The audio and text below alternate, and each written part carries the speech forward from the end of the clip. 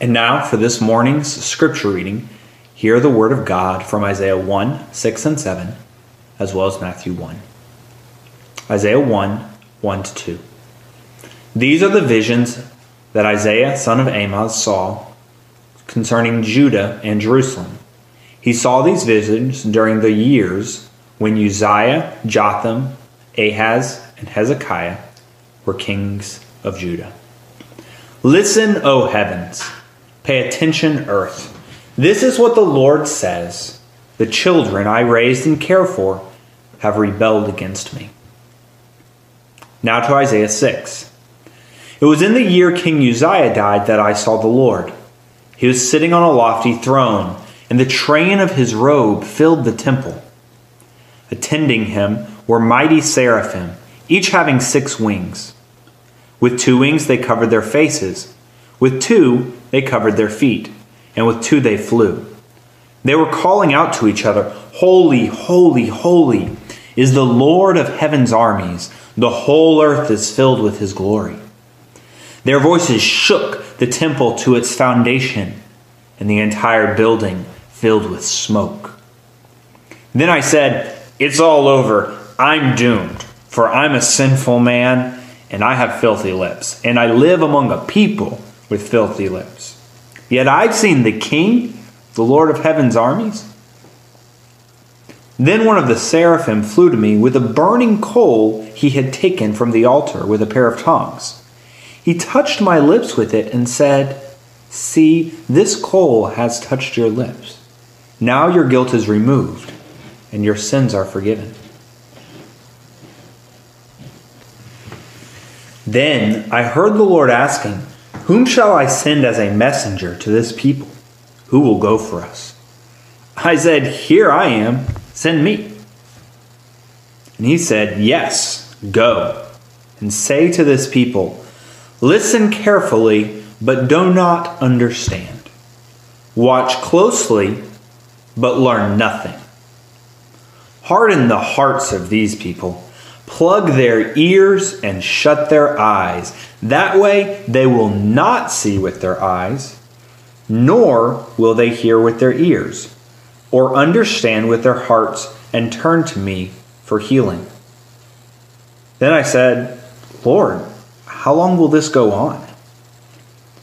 And he replied, Until their towns are empty, their houses are deserted, and the whole country is a wasteland, until the Lord has sent everyone away, and the entire land of Israel lies deserted.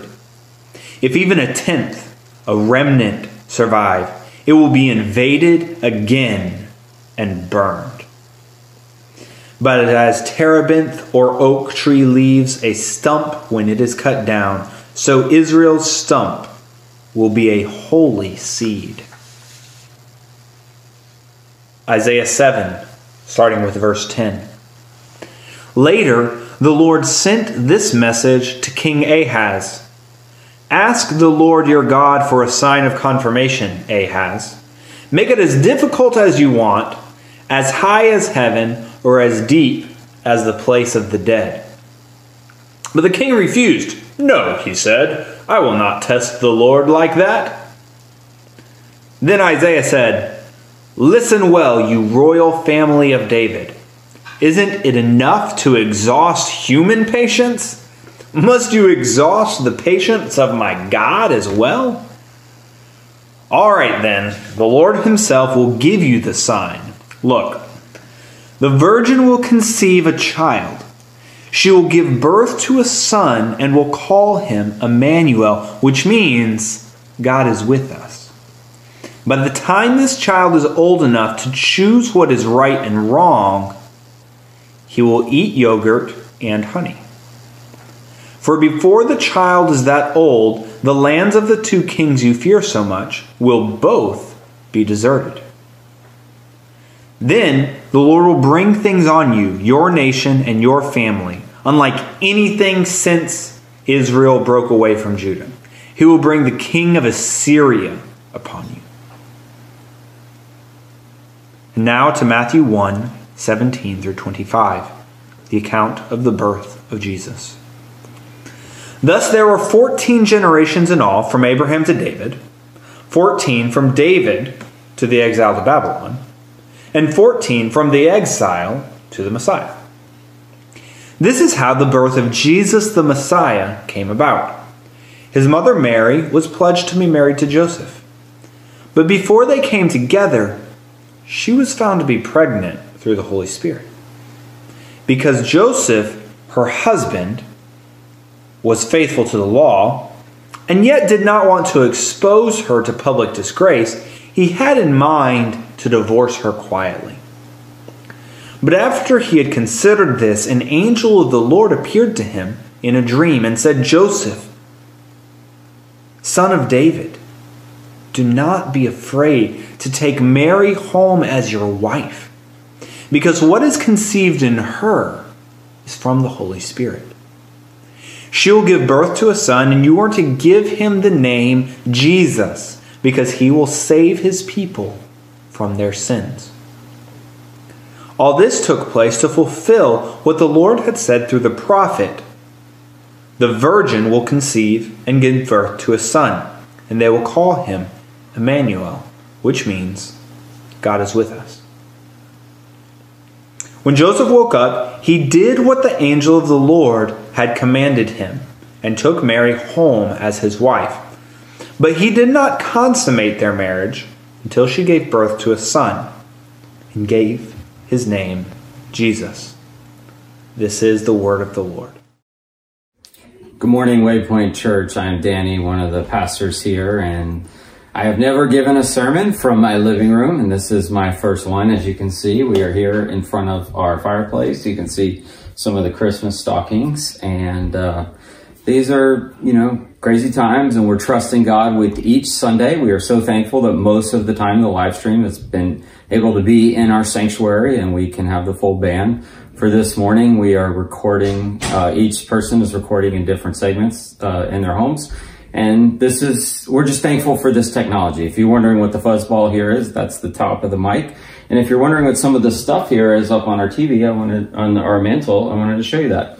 So the first thing, this is a nativity set we bring out every year. This is from China, and it actually has the Isaiah passage from Isaiah 9 as a prophecy about Jesus in Chinese. So we love that Chinese nativity set. Here's one made of clay that we got in Honduras. It actually broke a little bit in the suitcase, but we glued most of it back. But this is really special to us from when I was a youth pastor. When Erica and I were first married, we went there and did VBS and built a home for a widow there. And these are some cards we save and look at every year. These are the cards from some of the children in the village that we serve. And then this is just a traditional American nativity set that was given to us as a gift from family.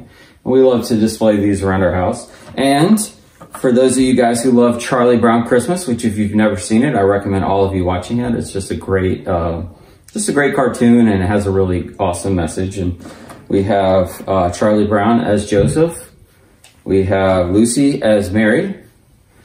We have Snoopy, represents all the animals in the play.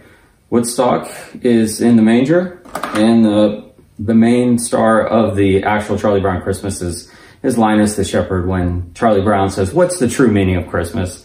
and Linus reads the passage from Luke, and then they sing "Hark the Herald Angels Sing" at the end. It's really cool. I love it. My kids love it. And so this is just while you're here in our home, I'd like to just wanted to show you a few things. But getting back to the sermon is titled Emmanuel, God with Us. And we're looking at Isaiah 1-8 and Matthew 1. Many of you are like, oh no, Danny's got a lot of scripture. This is going to be really long. It's not. I'm just giving a basic overview and want to trust God with this time. If we start with the first question, I'm going to answer 5 questions this morning. The first one is, what is Advent? Advent means the advent or the coming.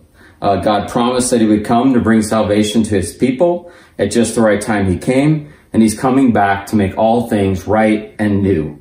That's a saying I came up with when I was in children's ministry, just a summary of Advent. I'll put that up here. It says, God promised he would come to bring salvation to his people. At just the right time he came, and he's coming back to make all things right and new. So that's my brief summary of Advent. We're going to talk about it over the next few weeks. You might have some questions. Why are the candles maybe not the candle that James and Sylvester lit, but why are the candles purple and pink? We'll talk about that next week. So why are we studying Isaiah and Matthew together as a church? And we're starting in Advent, and we're going to study this all the way past Easter. And we're studying them together because they fit together. Isaiah was written about 600 years before Christ, and even up to 700 years before Christ was when Isaiah was around. And he was during this period of in the 7th century BC, where he was prophesying about the Messiah. And Isaiah, this is a great quote from Old Testament scholar David Jackman. He says about Isaiah, the theme of Isaiah is that God will rescue and renew a faithful, obedient people for himself out of the ashes of Israel's failures and exile through the coming of his servant king, the Messiah. So Matthew's about the coming of the servant king, the Messiah, who we know is Jesus, and Isaiah is pointing us to that. Matthew is the good news proclaimed in Isaiah, and Jesus is this good news, and Jesus is the Messiah. So why we're studying them together, it's very Waypoint of us. We love the Old Testament, we love the Gospels, we wanted to do this in just a joint way. Are we going to be able to cover every part of it? No, but we're also studying Luke in a little while, and we've already studied Mark, and we've already studied John. So we're going to cover all the Gospels. We won't be able to cover every story in Matthew or every part of Isaiah, but we want to cover the major themes of all of them.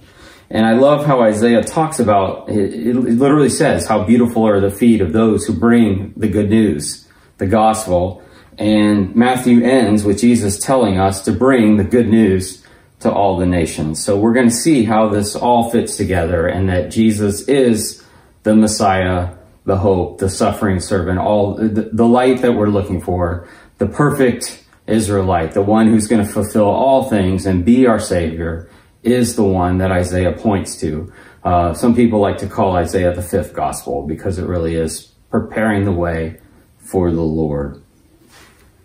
So Matthew is the good news proclaimed in Isaiah. So what is the book of Isaiah about? If you only remember two words as we study Isaiah, just remember the words judgment and hope. And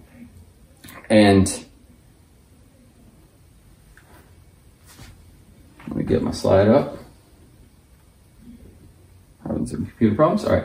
Judgment and hope, and particularly hope for the present, that a remnant would return after the exile, and hope in the Messiah, the future coming king. So Isaiah is a prophet, and ancient prophets were called to stand before normally the king, sometimes some of the people, sometimes the priest, but normally the king, and say, are you following what God gave us in the covenant with Moses? Or are you turning from this? That's the point of the prophet. And he's to warn the king, and then to warn the people, if you don't listen to God, these things will happen. The prophecies don't have to come true. They don't have to come to fruition if people turn back to God. But as we know from Israel's history, they continually rebelled, and eventually they came true. And what prophecies? What are we talking about? Well, in the covenant that God makes with the Israelites in the desert, and as they enter into the promised land, at the end of this time, and at the end of what we call the Pentateuch, or the law, God renews the covenant with his people. And at the end of Deuteronomy, there's this blessing for obedience. It says, if you fully obey the Lord your God and carefully keep all his commands that I am giving you today, the Lord your God will set you high above the nations of the world. You will experience all these blessings if you obey the Lord your God. And wherever you go and whatever you do, you will be blessed, and the Lord will conquer your enemies. And this is what happens with David and Solomon, but then the kingdom gets divided and they start becoming corrupt, and then slowly the enemies start attacking them. And by the time Isaiah gets on the scene, it's pretty bad. They're already divided into two kingdoms. The northern kingdom has had no good kings, and they're literally on the brink of being conquered, and they've lost God's favor. The southern kingdoms have a good king every once in a while, and Isaiah and the other prophets are there to say, turn to God. And this, what they're basically doing is saying, renew, go back to the covenant that God gave us in Deuteronomy, the covenant that God gave us with Moses. At the end of this in Deuteronomy, there's, not the end, but at this section in chapter 28, let me get it up here. There's curses for disobedience. And as you see, it says, but if you refuse to listen to the Lord and do not obey all the commands and decrees I'm giving you today, all these curses will come and overwhelm you. This is why Moses is often called the first prophet, because he was the first person who God gave this idea that, trust me and I will bless you. But if you don't, I'm going to have to let these things happen because I can't put up with the injustice. I can't put up with the sin. I cannot be a God who's holy if my people are not holy. And you're going to end up paying the consequences. And Isaiah, this is what's happening in Isaiah. Isaiah is warning them about rebellion, about their sexual sin, their idolatry, their injustice. Basically, they're taking matters into their own hands, and they're doing exactly what the pagan nations that they were delivering from did. They're doing the things that Sodom and Gomorrah did. They're doing the things that the Egyptians did. They are literally just as bad as the nations that God saved them from and all the nations that God's protecting them from. So that's kind of the backdrop of Isaiah. And there's a powerful passage in Isaiah 1. It says, when you lift up your hands in prayer, I will not look.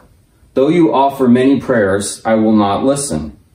For your hands are covered with the blood of innocent victims. This is in Isaiah 1 when this is the first pronouncement of judgment. It says, wash yourselves and be clean. Get your sins out of my sight. Give up your evil ways. Learn to do good. Seek justice. Help the oppressed. Defend the cause of orphans. Fight for the rights of widows. So you see how there's this judgment, but then there's also this hope and this command to follow them.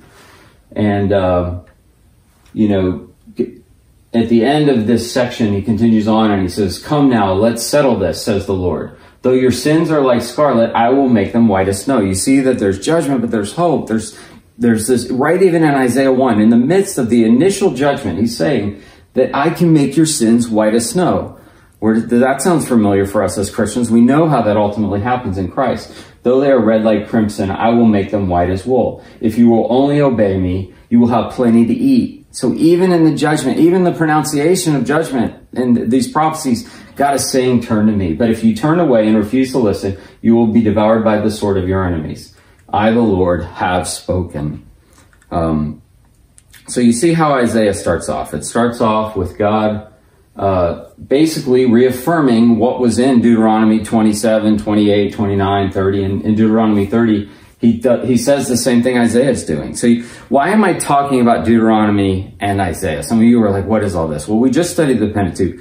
But what the prophets are is the kingdom that God told Abraham and then got Moses and Joshua, and they get into the land. When they finally got this kingdom, their prayer was answered. They came out of slavery, and they came from not a people, an enslaved people, to a people and a great nation. But they had to trust God, and they had to make God their king and God their warrior and God the one who fought their battles. But they continually rebelled against God, and God even told them that this would happen in Deuteronomy 30. He says that when you do this, these nations will come and they will conquer you. And in that time, but then he even promises that he'll bring them out of exile. So all the way back in the beginning, when God gave Moses the law and he's giving him Deuteronomy, what we call Deuteronomy, we still see the promise that he's going to bring them back, that God will always be faithful to the covenant that he made with Abraham, to the covenant he made with the people in Mount Sinai in Exodus 19 and 20, and to the covenants. He's going to be faithful to those covenants, whether the people break them or not. And we ultimately know that he's fully faithful in them through Christ. Christ becomes the perfect Israelite. Christ becomes the perfect sacrifice. Christ becomes the perfect priest, the perfect king, the perfect prophet that we need. And ultimately, he comes back and reigns, and we see the fulfillment of all of this. So that's why I'm trying to tie Deuteronomy with Exodus, because you see with Isaiah, because all that Isaiah is doing is just saying, go back to God. Now, the three things that Isaiah reminds them of is the covenants that God made. The first covenant I want you to notice as we think about Isaiah is that God makes a covenant with through Nathan, the prophet Nathan, to David, that there would be this future king forever from the line of David. And it says in 1 Samuel 7:16, your house and your kingdom will continue before me for all time, and your throne will be secure forever. And this is what this is one of the things that Isaiah keeps pointing to in the hope, even though he has to bring the judgment because of their sinfulness and rebellion. And we know this king is Jesus, ultimately fulfilled in Jesus. The second covenant that Isaiah continually reminds them of is that they one day will be able to be obedient to the covenant at Sinai. We know that ultimately is fulfilled in Christ too. And the third thing is they will finally be able to be the blessing to the nation that God promised to Abraham when he calls him in Genesis 12. Genesis 12, 1, 2, and 3 says this. It says, the Lord said to Abram, leave your native country, your relatives, and your father's family, and go to the land that I show you. I will make you into a great nation. I will bless you and make you famous, and you will be a blessing to others. I will bless those who bless you and curse those who treat you with contempt. All the families on earth will be blessed through you. And Isaiah is trying to show them, he gives them this messianic hope mixed in with the judgment, saying that this will ultimately happen in this David-like figure. But right now, even though the Assyrians are knocking at the door, even though you're drowning in your sin, you're drowning in your rebellion, turn to God, because this is our hope. And Isaiah keeps pointing to that. And when we think about Matthew starts off with the promise of Jesus, and it goes back to Abraham and gets us to Jesus. And then it ends with the Great Commission. How is all the nations going to be blessed? Through the new grafted in pieces of Israel, the church, who are us, who get to go to the nations, and we get to be a part of fulfilling this. Really cool stuff. If we think about Isaiah chapter 1, so I want you to remember judgment, hope, judgment, hope, judgment, hope. That's what Isaiah is about, but it's more about the hope. But it's like God's going to send the judgment because you guys are bad news. You are violating his law over and over again, and God is a holy and just God. So if you look at Isaiah 1, Isaiah just proclaims they're this rebellious nation and they deserve judgment, and judgment's coming. But if you notice, that's the passage I read earlier. It even has the scarlet, whitest snow.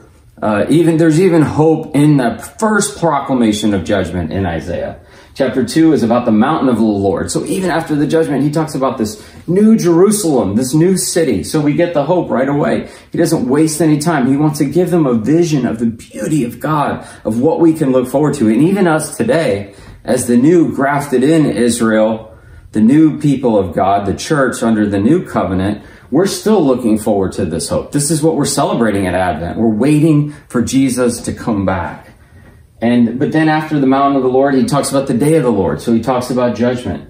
And then in chapter 3, it's judgment on Judah and Israel. So if we're playing the hope judgment game, what category do you think this one's in?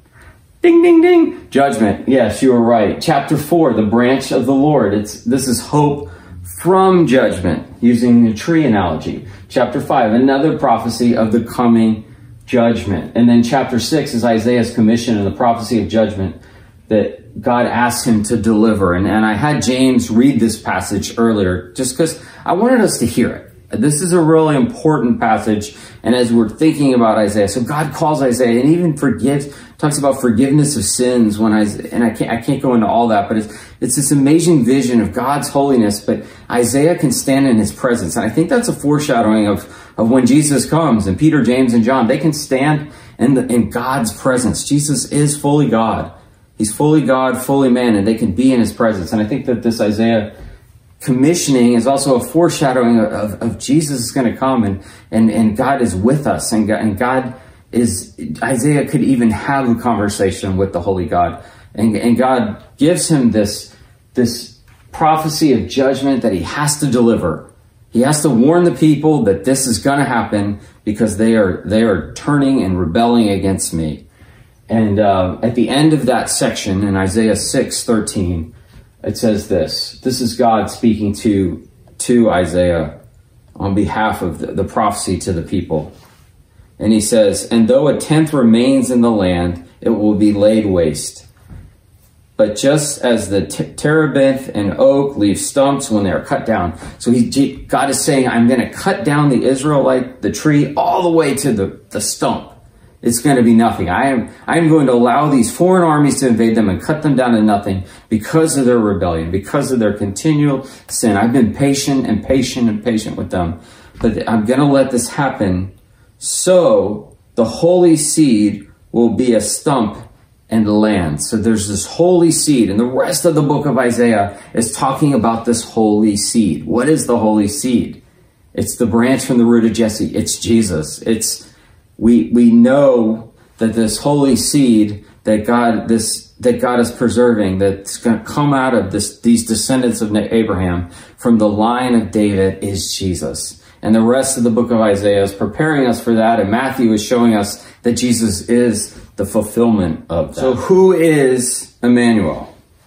And there are 3 children born that it references their birth in this section where Isaiah, when the child is born, that Isaiah is told to give them a specific name, or they're told to get a specific name. And one of those is this reference that we read in Isaiah 7, where King Ahaz, that a son will be born, not necessarily to King Ahaz, but a son will be born, and the son to this young maiden, this virgin, and his name will be Emmanuel, which most people wouldn't name their kid Emmanuel because that means God with us. So we don't know exactly the details, but I'm going to read this summary from one Old Testament scholar. He says this: the reader is simply not given information regarding the identity of the maiden or how precisely the sign functions in relation to the giving of the name of Emmanuel. What is known with certainty is that God gave Ahaz a sign in the form of a woman conceiving a son and naming him Emmanuel. The sign was to demonstrate that God was with his people and with the line of David, and his word would be kept in spite of their unbelief.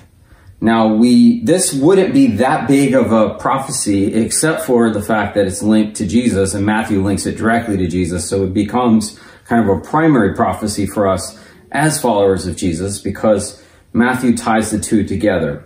And now what about the maiden being called a virgin and the vital Christian doctrine of the virgin birth? And we're not going to talk about that this morning. We did talk about that in our previous sermon series on the Apostles' Creed, and that the virgin birth is vital to our faith, and the gospel authors recognize that, and the church has acknowledged that.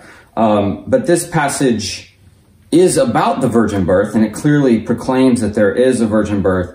But that's not the only thing that Matthew is emphasizing here, and how this ties together with Isaiah, I wanted to really highlight. So as far as the virgin birth, it's a core Christian doctrine.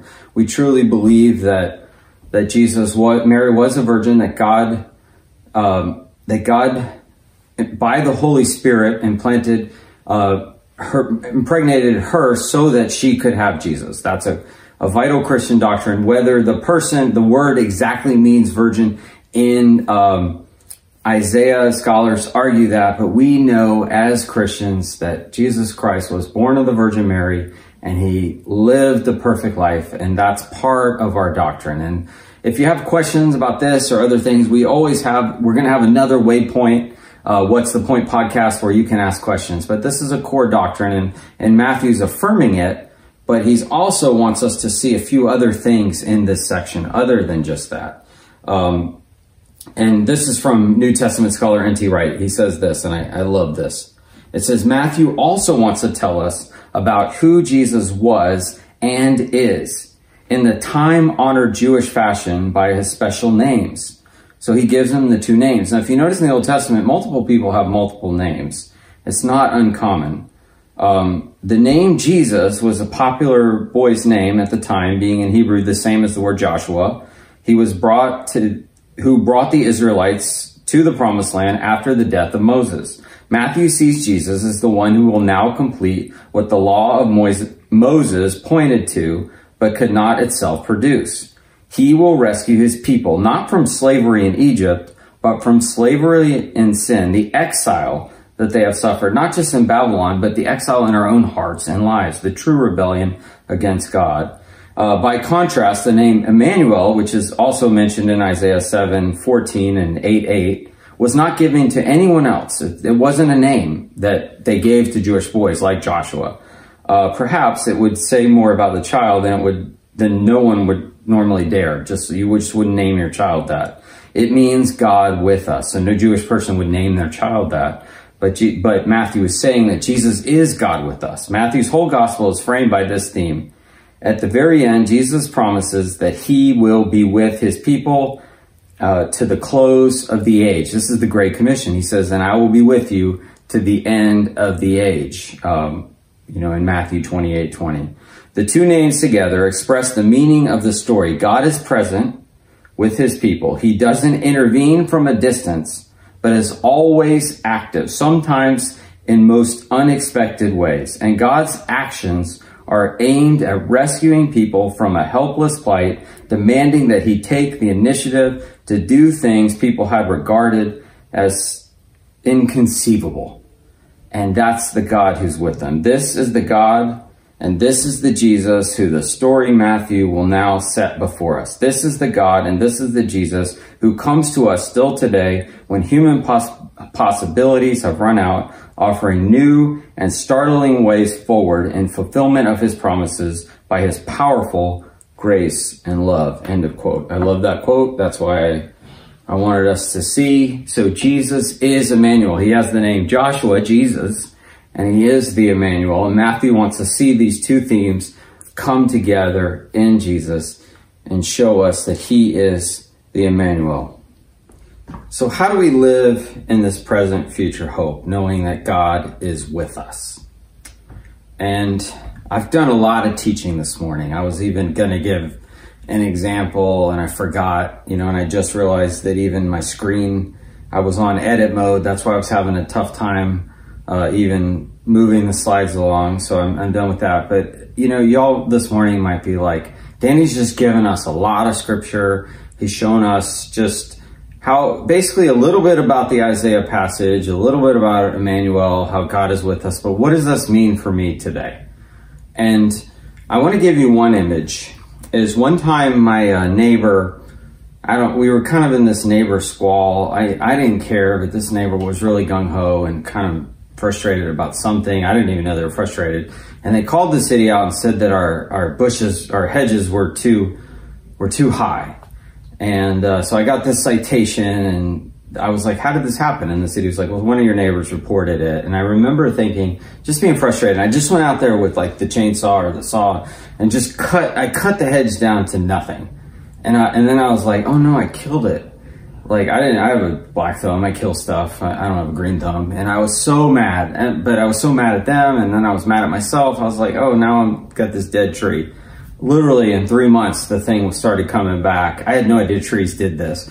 Within 2 years, it was just as full and even fuller than before. And I think that that's how God works. And that's why he says, I'm going to cut this stump down, but I'm going to grow. And it's going to be almost go back to a seed. That's the language that God uses in Isaiah 6. And this new seed is going to grow into this great tree. And we're a part of that. So this morning, I want us to think about Emmanuel, and I want us to think about God with us and this promise that goes back to Abraham and that goes back to Moses and the people, that even goes back to the garden and the failure of Adam and Eve and the faithfulness of God and God's covenant faithfulness through all of this. And that God is with us. So what's the action point for this morning? The action point is how do we live in thinking about answering this question? How do we live in a present future hope, knowing God is with us? And I say present future hope because that's what Advent's about, and that's what we need to have. We need to have a hope right now, but we have a future hope too, and they're tied together because knowing that our future is secure makes us more hopeful now, but we need to have hope now too.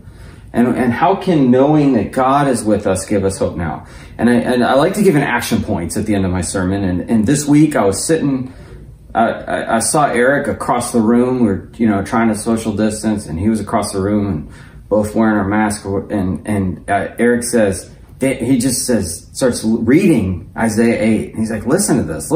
And I was like, I had the same thought. So for this morning, for our action point, we're going to look at Isaiah chapter 8 and let God, the commands that God gives Isaiah to give to the people so that they can put their hope in Christ. Let's let that be our hope. Isaiah 8, I'm going to jump toward the end of the passage.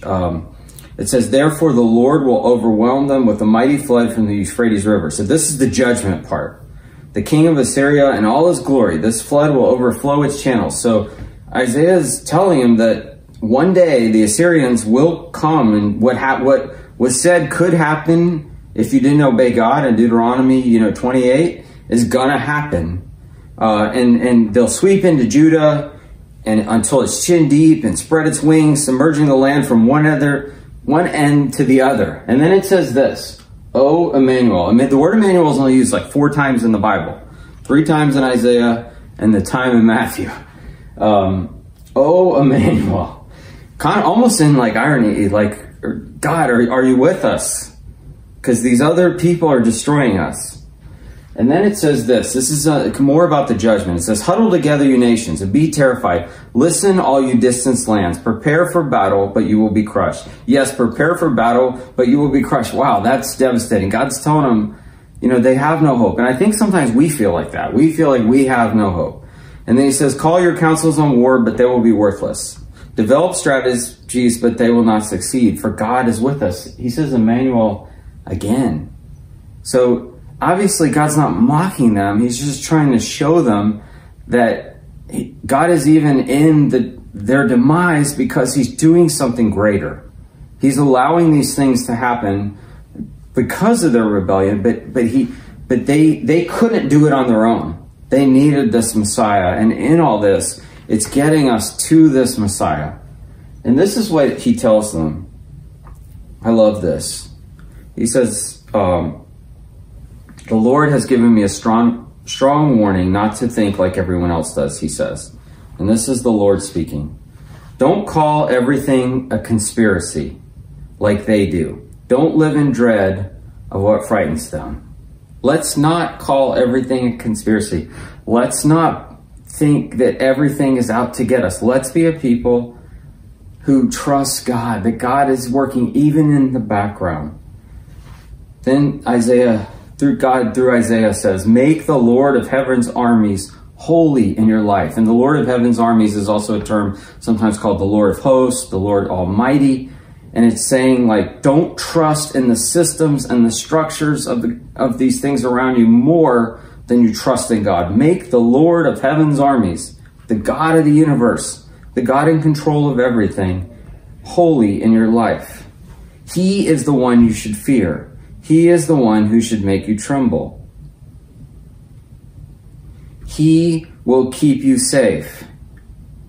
But to Israel and Judah, he will be a stone that makes people stumble, a rock that makes them fall. Again, the judgment, because he's saying, like, when you disobey me, I've got to execute judgment. I got to do things to turn you back to me. He will be a trap and a snare. For many will stumble and fall, never to rise again. They will be snared and captured. Preserve, but you see the judgment, but then he goes back to the hope. He says, preserve the teaching of the Lord and trust his instructions to those who follow me. And this is my cry for us today. Let's always go back to the hope that's found in the Lord. These are really, really difficult times. Our hope is in the Lord. Then Isaiah goes on, this message from the Lord. He says, I will wait for the Lord who has turned away from the descendants of Jacob. So even in the judgment, even in Isaiah's like, God, it seems like God has turned away, or we know that God has turned away. I will still wait for him. And I love this. Isaiah says, I put my hope in him. I will put my hope in him. And that's my challenge for all of us. Let's be people who put our hope in him. I'll be honest, the last few days and the whole pandemic has crushed me. I built the international student ministry that God allowed me to be a part of, building at Duke, was built around gatherings of about 10 to 20 new international students to make them feel welcome and loved. Can't do that anymore. Everything we've done at Waypoint for the last couple of years has been building around community and gatherings and small groups, all these things, and we can't do most of them. I'm crushed. Everything I've worked for, just to be part of building God's kingdom, all these things. Then I just look out and know that people are suffering. Kids are struggling. There's just, people are losing their jobs. People are dying. I'm crushed. I know you guys are sick of this. We want it to be over. But what we're experiencing now with the pandemic is something that some of our other brothers and sisters around the world experience all the time. But no matter what, whether times are good or times are hard, let's make this our cry. I will put my hope in him. We will wait for him. Let's pray. God, I thank you for this morning. I thank you for the message of Isaiah 1-8 and for Matthew. And I pray that like Mary and Joseph, we won't be afraid. And like the people, like Isaiah, who are waiting on the Lord, like those who saw Jesus, like Anna and Simeon, they saw Jesus and they were waiting on this Messiah, God. And I pray that we won't be afraid, and we'll be people who wait, and we'll be people who remember that you are here. The Messiah is here, and we can put our hope in you because Emmanuel, God is with us. God, may we remember that our hope is in you because you are with us. This is the promise. This is the good news. This is what saves us. This is what sustains us. And this is what one day we will stand in your presence and be your holy people on the holy city, as Isaiah proclaims. And God, we give you all the praise and all the glory. In Jesus' name, amen.